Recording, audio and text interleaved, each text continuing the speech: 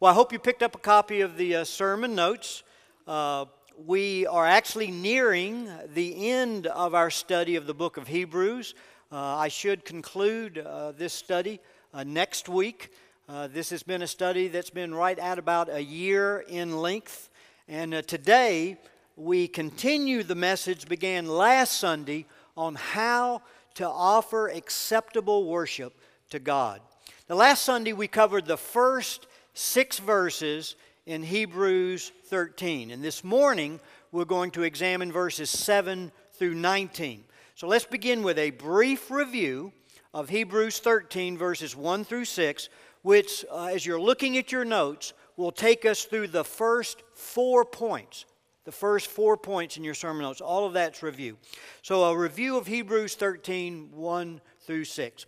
We notice at the close of Hebrews 12, a command is given to offer God acceptable worship in light of the fact that believers have received a permanent relationship with God and an eternal kingdom that cannot be shaken.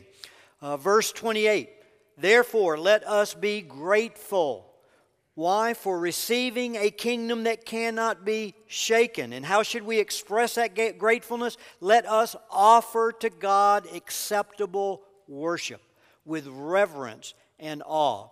And so Hebrews 13 describes how to do that, how to offer acceptable worship to God with reverence and awe.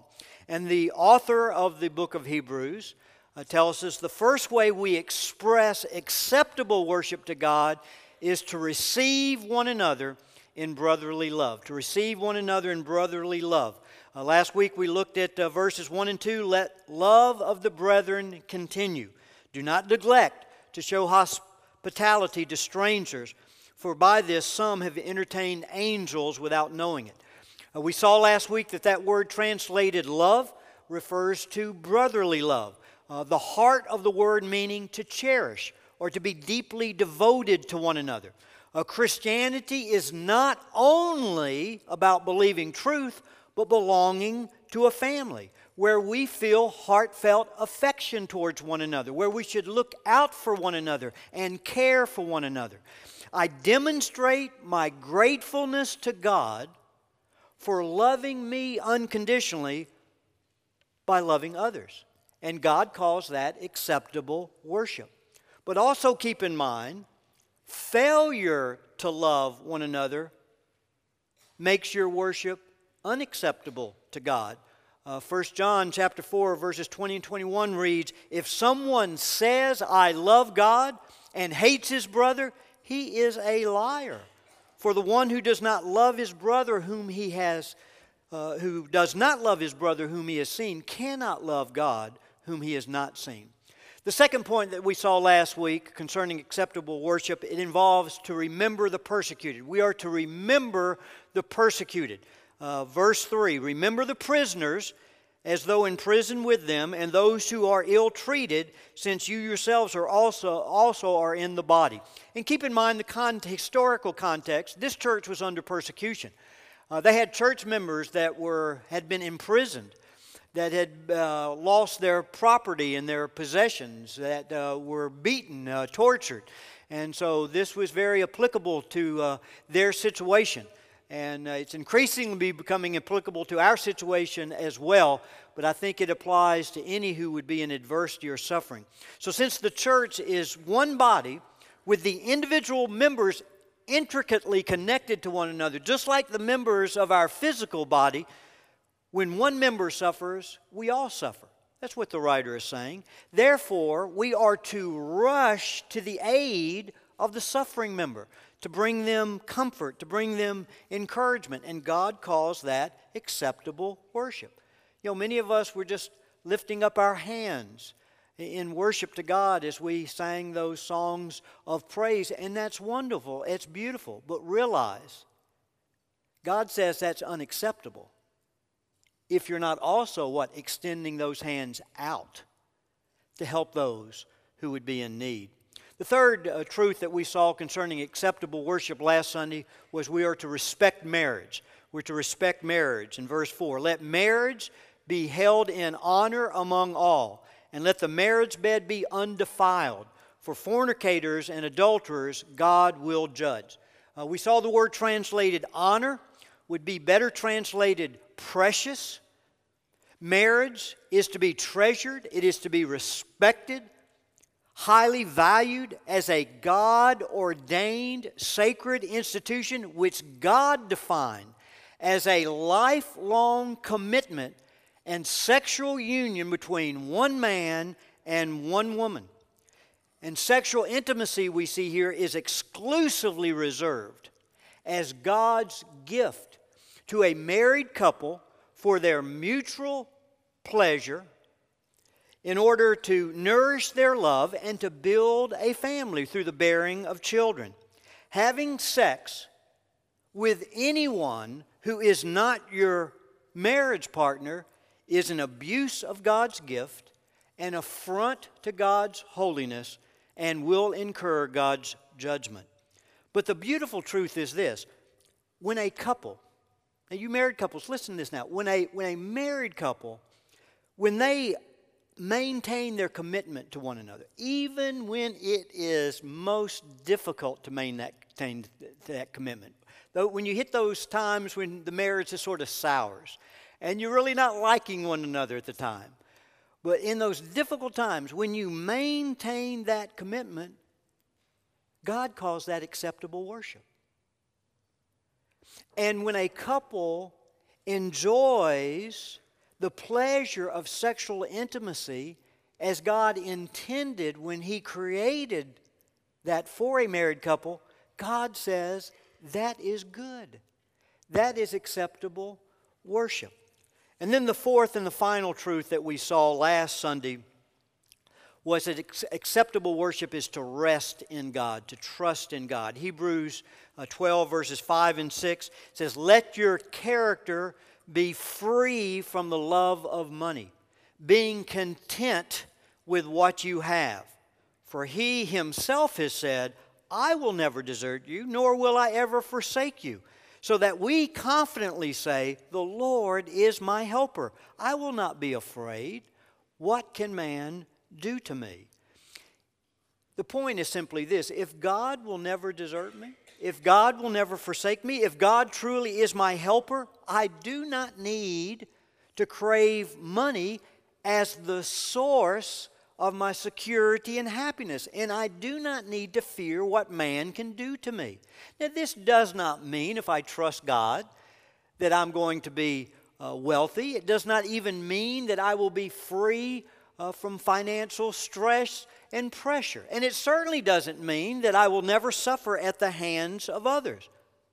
But God will be there for me, to be my helper, to use that struggle, that adversity, to work for my spiritual good, and to learn to be content with God in any and all circumstances, to be able to say, for me, God alone is enough. That is one of the highest expressions of acceptable worship, because it demonstrates faith in God and in His promises.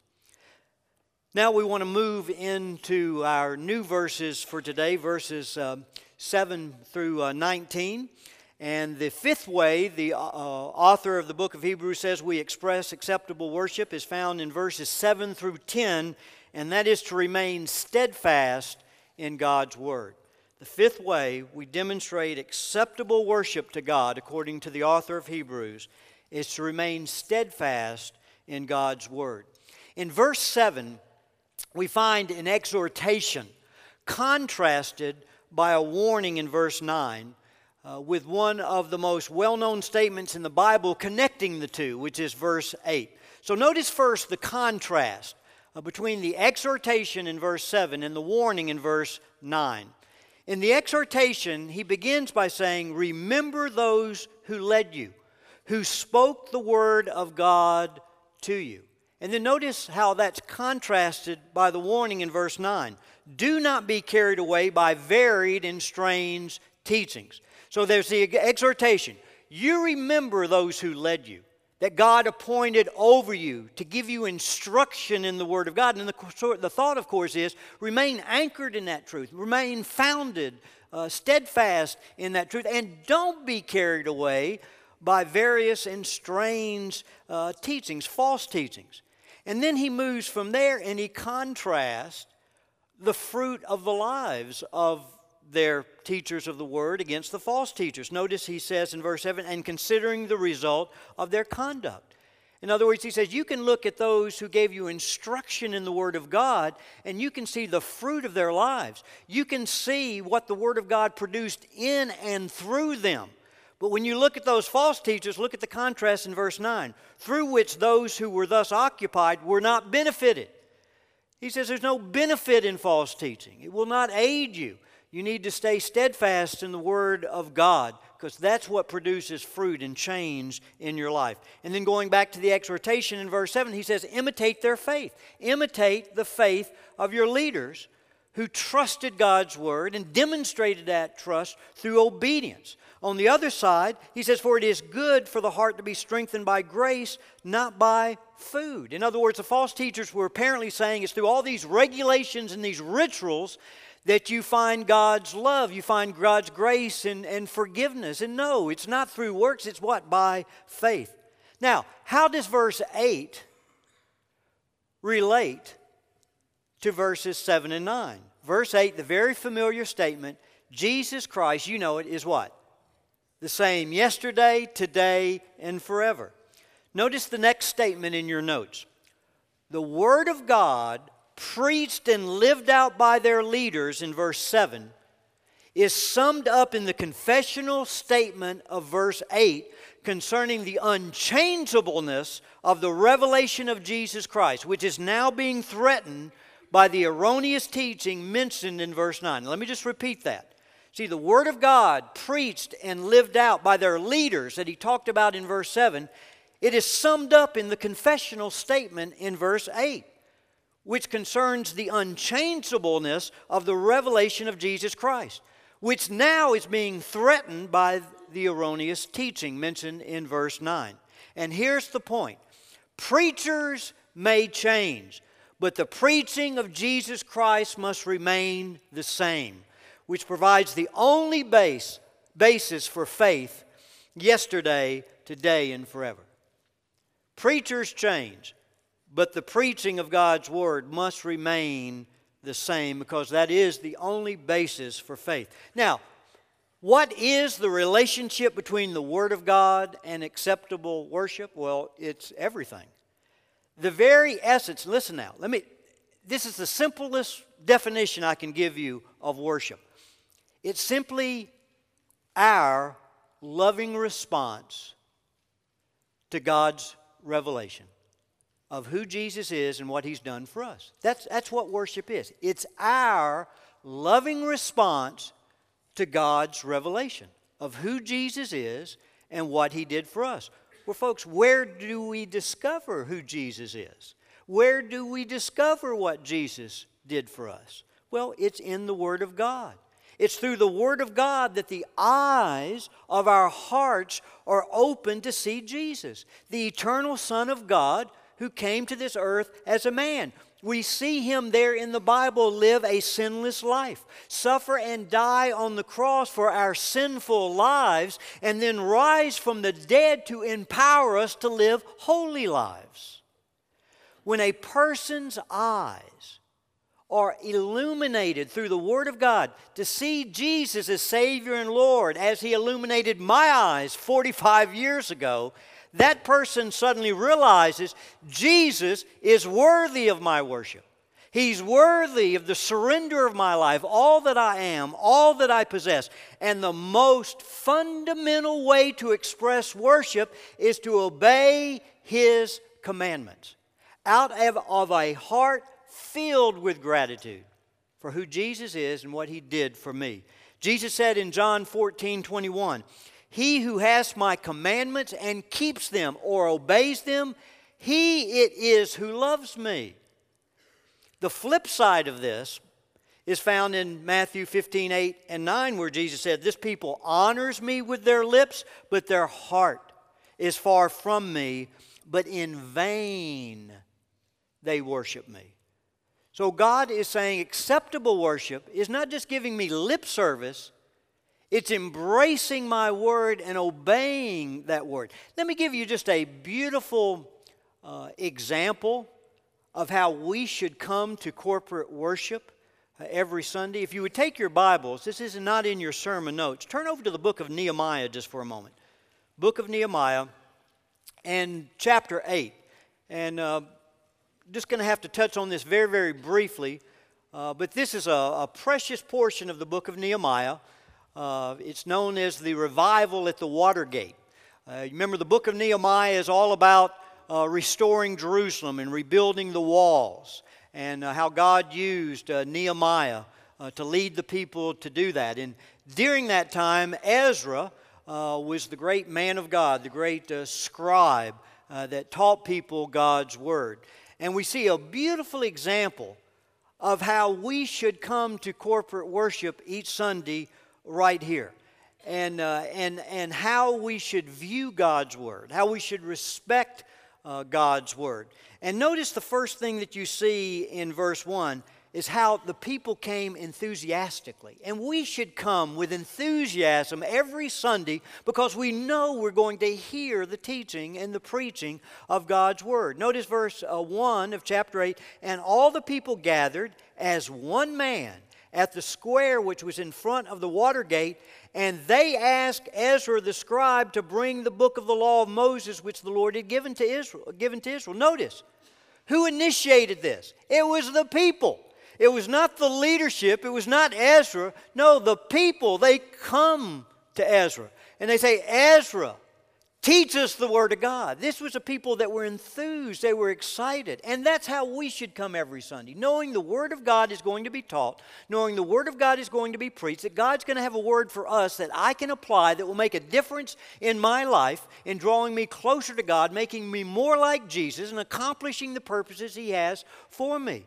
So there should be that excitement, that enthusiasm. I'm sort of like the edge of my pew, wanting to hear what God has for me that morning.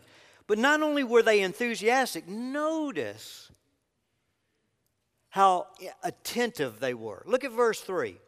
And he said, and he read from it before the square which was in front of the Watergate from early morning until midday, in the presence of men and women, those who could understand.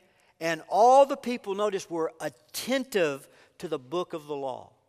That's amazing. You know what they're talking about here? You know what he would have read? The Pentateuch. The first 5 books of the Old Testament. That's why it says he began reading early in the morning, and it took him several hours into the midday to complete it. And the people were attentive. They were attentive because they knew this was God's word being spoken to them. And their obedience to that word would bring blessing to them. So we should come enthusiastically. We should come very attentive, not making sure that we're not distracted. You know, I think it's so important when you come to a worship service that we all have burdens. We all have struggles we're dealing with. You need to lay those aside. You need to recognize when we come here, we're not only in God's presence, but the Word of God is going to be taught, it's going to be preached. And this is God's revelation to us. And so we should respect it by not only coming enthusiastically, but attentive. So we drown out, we turn away from all the other distractions that during these minutes we can give God's Word our undivided attention. And then notice in verse 6 that they were submissive to God's Word. It says in verse 6, then Ezra blessed the Lord, the great God, and all the people answered, Amen, Amen, while lifting up their hands, and then they bowed low and worshiped the Lord with their faces to the ground. That word worshiped in the Hebrew text is the word shakah, and it literally means to be submissive, to submit to. And that's exactly what they were doing. As they heard God's word, they lifted up their hands, they put their knees to the ground, they bowed down, acknowledging we are submitting to what we have heard. What saith my Lord to his servant?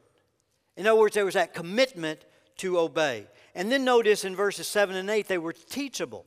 It mentions these priests that were gathered to help in the teaching. And then look at the latter part of verse 7. It says, they explained the law to the people while the people remained in their place. And they read from the book, from the law of God, translating to give the sense so that they understood the reading. And that's my purpose, to bring interpretation, to bring understanding of God's Word and its application to our lives. So that's how we should come to a Sunday morning worship service. You should come enthusiastically. You should come attentive, turning away from all other distractions to give God your undivided attention, to give His Word your undivided attention, and then to be submissive to this Word, coming already with an attitude that I'm here to obey, I'm here to respond, I'm here to please God, I'm here to be teachable. And then if we do that, folks, the same thing that happened in Nehemiah 8 happened here. A revival broke out. We don't have time to look at it, but a great revival broke out as a result of the people giving that kind of respect to the Word of God. So one of the easiest ways to determine whether God finds your worship acceptable or unacceptable is how you respond to the teaching and preaching of God's Word.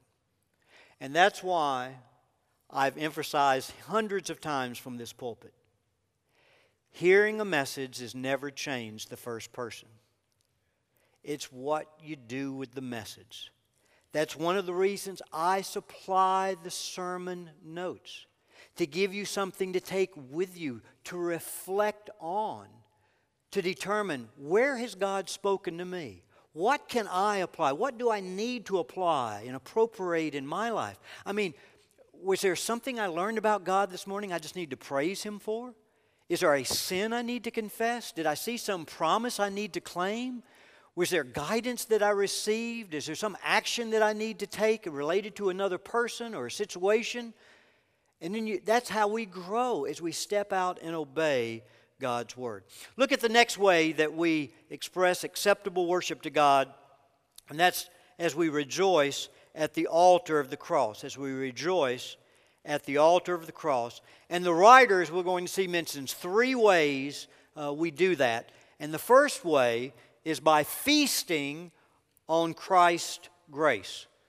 By feasting on Christ's grace. Look at verses 10, 11, and 12. It says, we have an altar from which those who serve the tabernacle have no right to eat. For the bodies of those animals whose blood is brought into the holy place by the high priest as an offering for sin are burned outside the camp. Therefore Jesus also, that He might sanctify the people through His own blood, suffered outside the gate. Now I know some of that language is difficult to understand. Remember, these are Hebrew believers that had a long background with Jewish worship and with the temple and the sacrificial system. But let me see if I can break this down, because it reveals an absolutely wonderful, beautiful truth. When the writer says we have an altar, we as believers have an altar, he is referring to the cross, where Jesus sacrificed His life for our sins to secure for us salvation. Now, it is important to connect this verse, verse 10, with verse 9. Go back to verse 9 where we read, it is good for the heart to be strengthened by, remember what the writer said? To be strengthened by what? Grace. It is good for the heart to be strengthened by grace, he says, not foods. See, apparently the false teaching being confronted by the church emphasized that a person earned God's favor by observing various religious regulations and rituals. The writer, in essence, is saying, no, the heart is not strengthened by works, but by God's grace. You don't earn God's favor by works. It's through grace and through grace alone, by God's mercy. Now, in verse 10, we are being told how to be strengthened by grace. And what he's basically saying as we come to the altar, as we come to the cross of Christ, that is where we find our spiritual food. That is where we find nourishment. It's not by observing religious regulations or rituals, but from the grace and the forgiveness we receive at the cross, the altar of Christ. That's what's being said. And this is so applicable to our lives today, because as believers, we do have ups and downs. Some of you may be very discouraged this morning, and you know you have failed God, and you have fallen into error, you've fallen into sin. Well, how do you get back? You feast on His grace. You humble yourself and you come to the cross to know God's forgiveness, to know God's grace. As you confess your sin, as you forsake it, and you turn to His love. And also notice the emphasis that Jesus' sacrifice took place outside the gate. You say, what in the world is all that about? This emphasis about the sacrifice being outside the camp, outside the gate. Now listen, hold on folks, because this is wonderful. Here the writer uses a very Hebrew argument to make his point. What he's actually alluding to in verse 11 is the Day of Atonement. And many of you are familiar with the Day of Atonement. It was one day a year where a sacrificial lamb would be slain, and the high priest would take the blood of that lamb into the Holy of Holies and to cover the sins of the people. Well, he alludes to the lamb here that was slain on the Day of Atonement, which, of course, was what? A prophetic type of the sacrifice of Christ. That's what it was pointing to. When Jesus would come, the Lamb of God, to take away the sin of the world. And then after slaying the lamb, here's the key point. After slaying the lamb on the Day of Atonement, the high priest, as I mentioned, he would take the blood of that lamb into the Holy of Holies to cover the sins of the people. But the body of the lamb was taken outside the camp to be burned. To be burned. In like manner, the ultimate atoning lamb was sacrificed outside Jerusalem's walls on Golgotha as an offering to God for sin. That's the whole point of verse 12. Therefore Jesus also, that He might sanctify the people through His own blood, suffered outside the gate. Now this has two great meanings. Number one, everyone who remains committed to the old Jewish system, they are excluded from the benefit of partaking in Christ's atoning sacrifice. Not because God excludes them, it's because they're excluded due to their unbelief. Because that Day of Atonement and everything about that old Jewish system was meant to point them to what? To Jesus. To bring them to Jesus. So when he says in verse 10 that we have an altar from which those who serve the tabernacle have no right to eat, he's alluding to those that are still in the old Jewish system of worship. And he says because they have failed to see Jesus, they have no right, they have no opportunity to, or they have the opportunity, but they're refusing to believe in what God has provided for them. But here's the second and the most beautiful thing. Jesus' death, don't miss this, outside the camp means His grace and forgiveness is accessible to anyone in the world who will come to Him through faith. Jesus planted His cross in the world, so all the world would have access to Him. For God so loved what? The world, that He gave His only begotten Son, that whosoever believeth in Him should not perish but have everlasting life. Romans 10:13, for whosoever calls on the name of the Lord shall be saved. Amen? What a beautiful truth. What a beautiful truth. So now Christ is accessible to every single person on planet Earth that will come to Him through faith and put their confidence in Him. Look at the second way that we rejoice in the altar of the cross, by bearing Christ's reproach. By bearing Christ's reproach. Look at verses 13 and 14. Hence, let us now go to Him outside the camp, bearing His reproach. For here we do not have a lasting city, but we are seeking the city which is to come. In other words, what this is saying is, as we come to the cross to feast on that grace, to know God's forgiveness, to be restored to God, to know a relationship with Him, now we're to follow Jesus. And like Jesus went into the world to save humanity, we are to go into the world bearing His reproach, to be witnesses, to say, let me show you a great cross-reference. Turn over to Hebrews 10. Hebrews 10. Because here's the point. We're talking about acceptable worship. Hebrews 10, look at verse 19. Let me begin reading verses 19 through 22. It says, "Since therefore, brethren, we have confidence to enter the holy place by the blood of Jesus, by a new and living way which He inaugurated for us through the veil, that is His flesh. And since we have a great priest over the house of God, let us draw near with a sincere heart." The point I'm wanting to make, the author is saying, because of what Christ accomplished for us on the cross, you and I now have boldness. We have the confidence to walk right into the Holy Holies 7/24, around the clock. Remember, in the Old Testament system, only one person could go into the Holy Holies, and he only went one time a year, and that was what? The high priest on the Day of Atonement. Today, we have perpetual access to God's presence through the blood of Jesus Christ to find mercy, to find grace, to find help in our time of need. And that is the essence of worship. Through the blood, coming into His presence, making our praises known, surrendering our lives to follow Him. So, through the blood, we draw near, but now going back to Hebrews 13, now we have to, after going in, we have to what? Go out. Go out and listen to me, folks. One of the greatest proofs that your worship is authentic is that you are going outside the four walls of this church to make Jesus Christ known to others.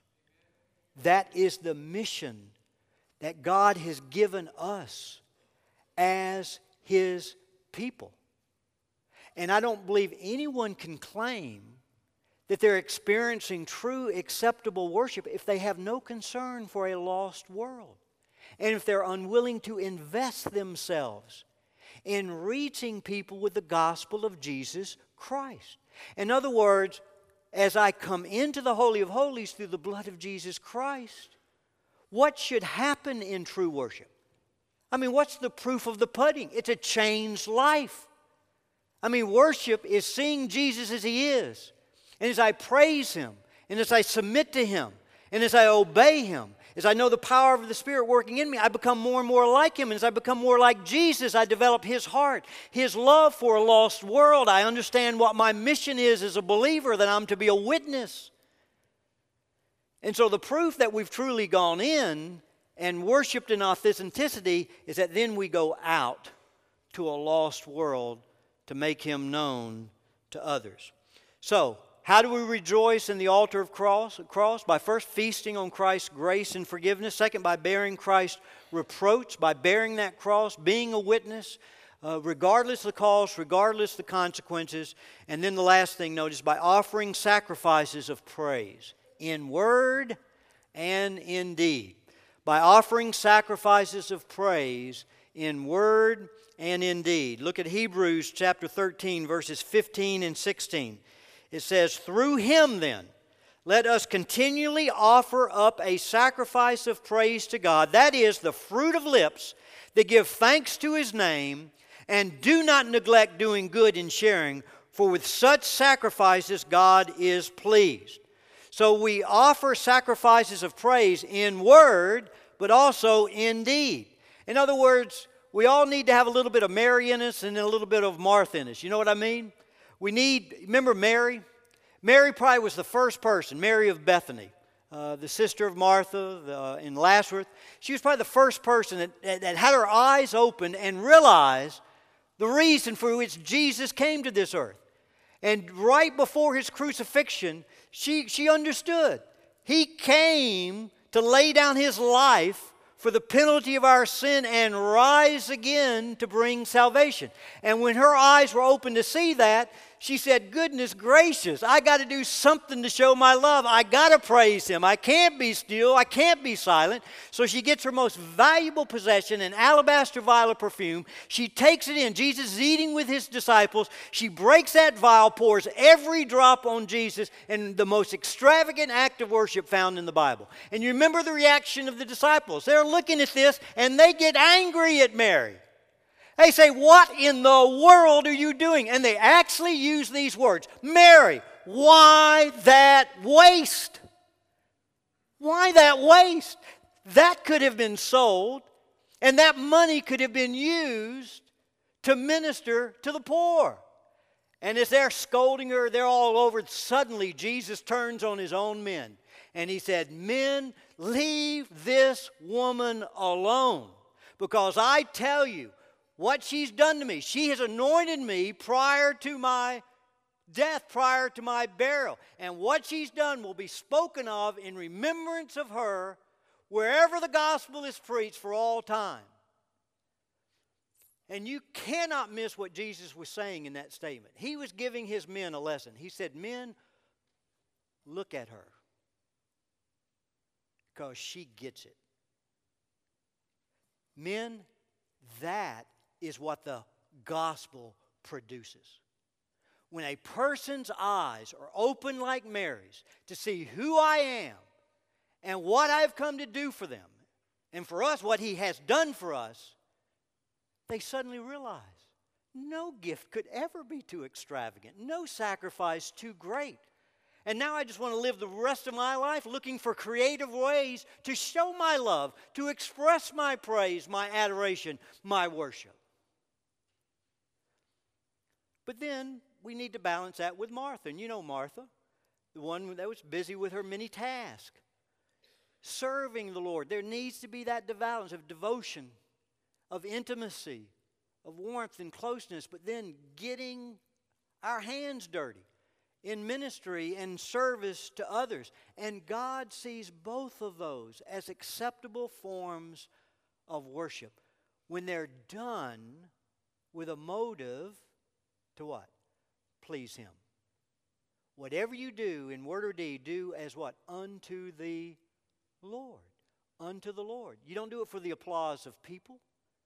You don't do it for the affirmation, to get the affirmation from others. You do it for Him, because He's worthy of that, whether anyone notices or not.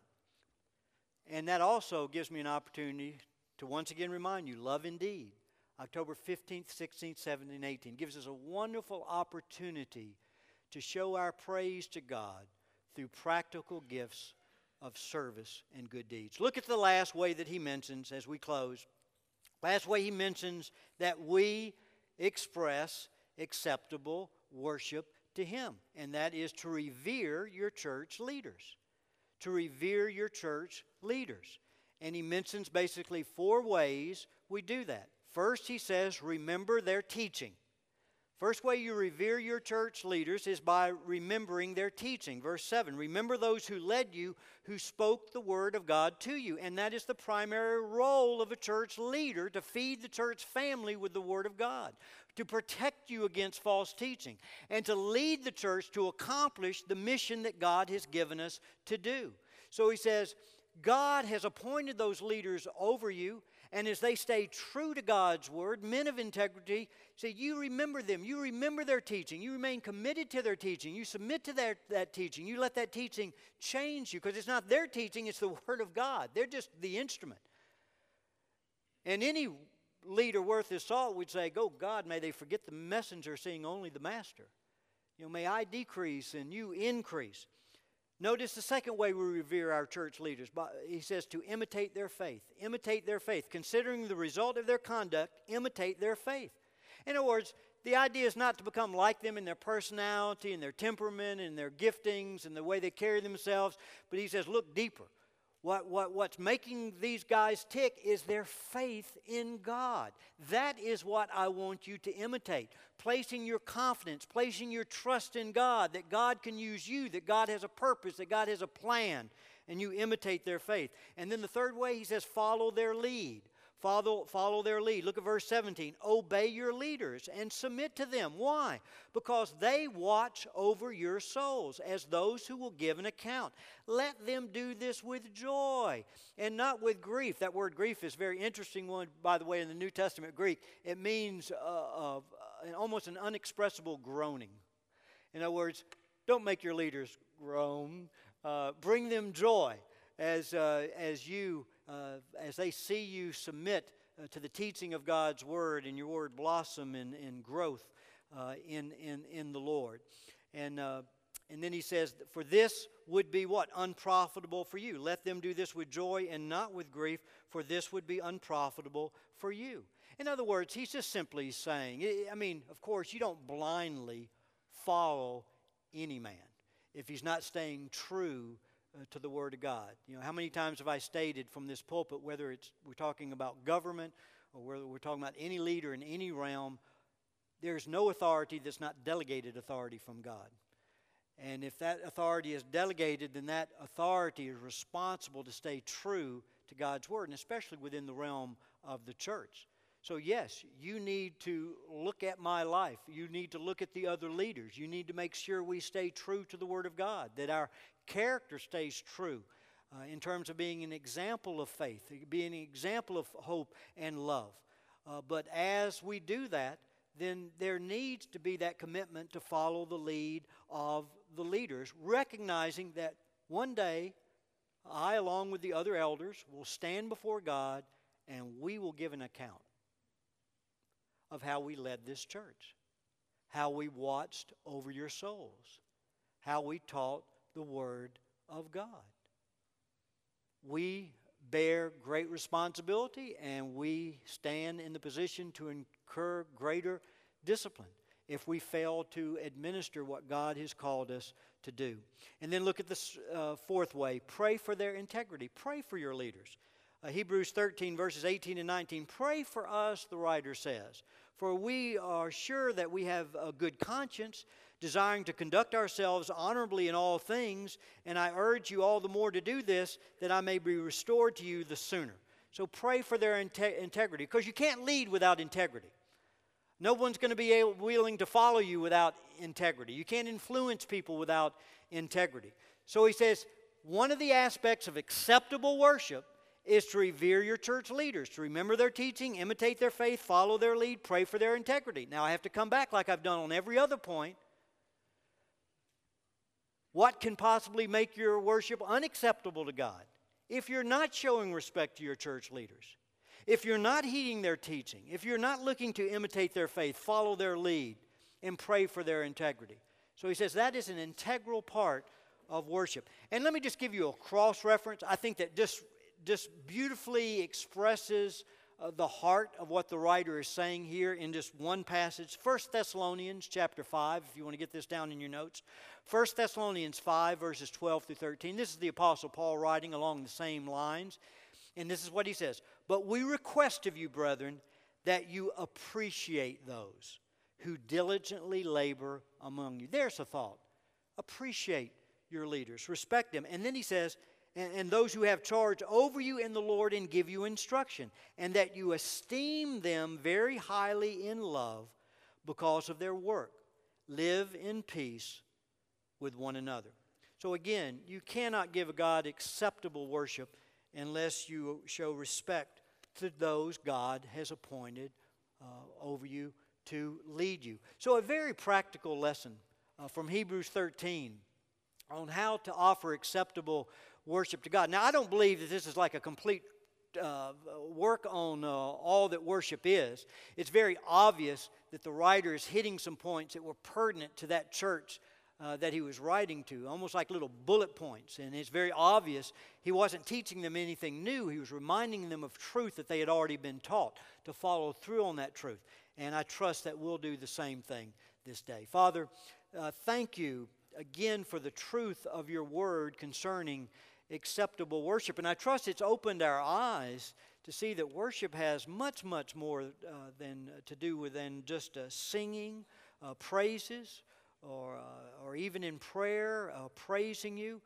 Father, worship is in many ways a very practical thing, as we've seen. That involves loving one another. It involves honoring marriage, honoring our leaders, feasting on your grace as we come to the cross to know your forgiveness. And we could just go on and on. So, Lord, give us grace to bring you acceptable worship, that we would honor you in all things. For it's in Christ's name we do pray. Amen.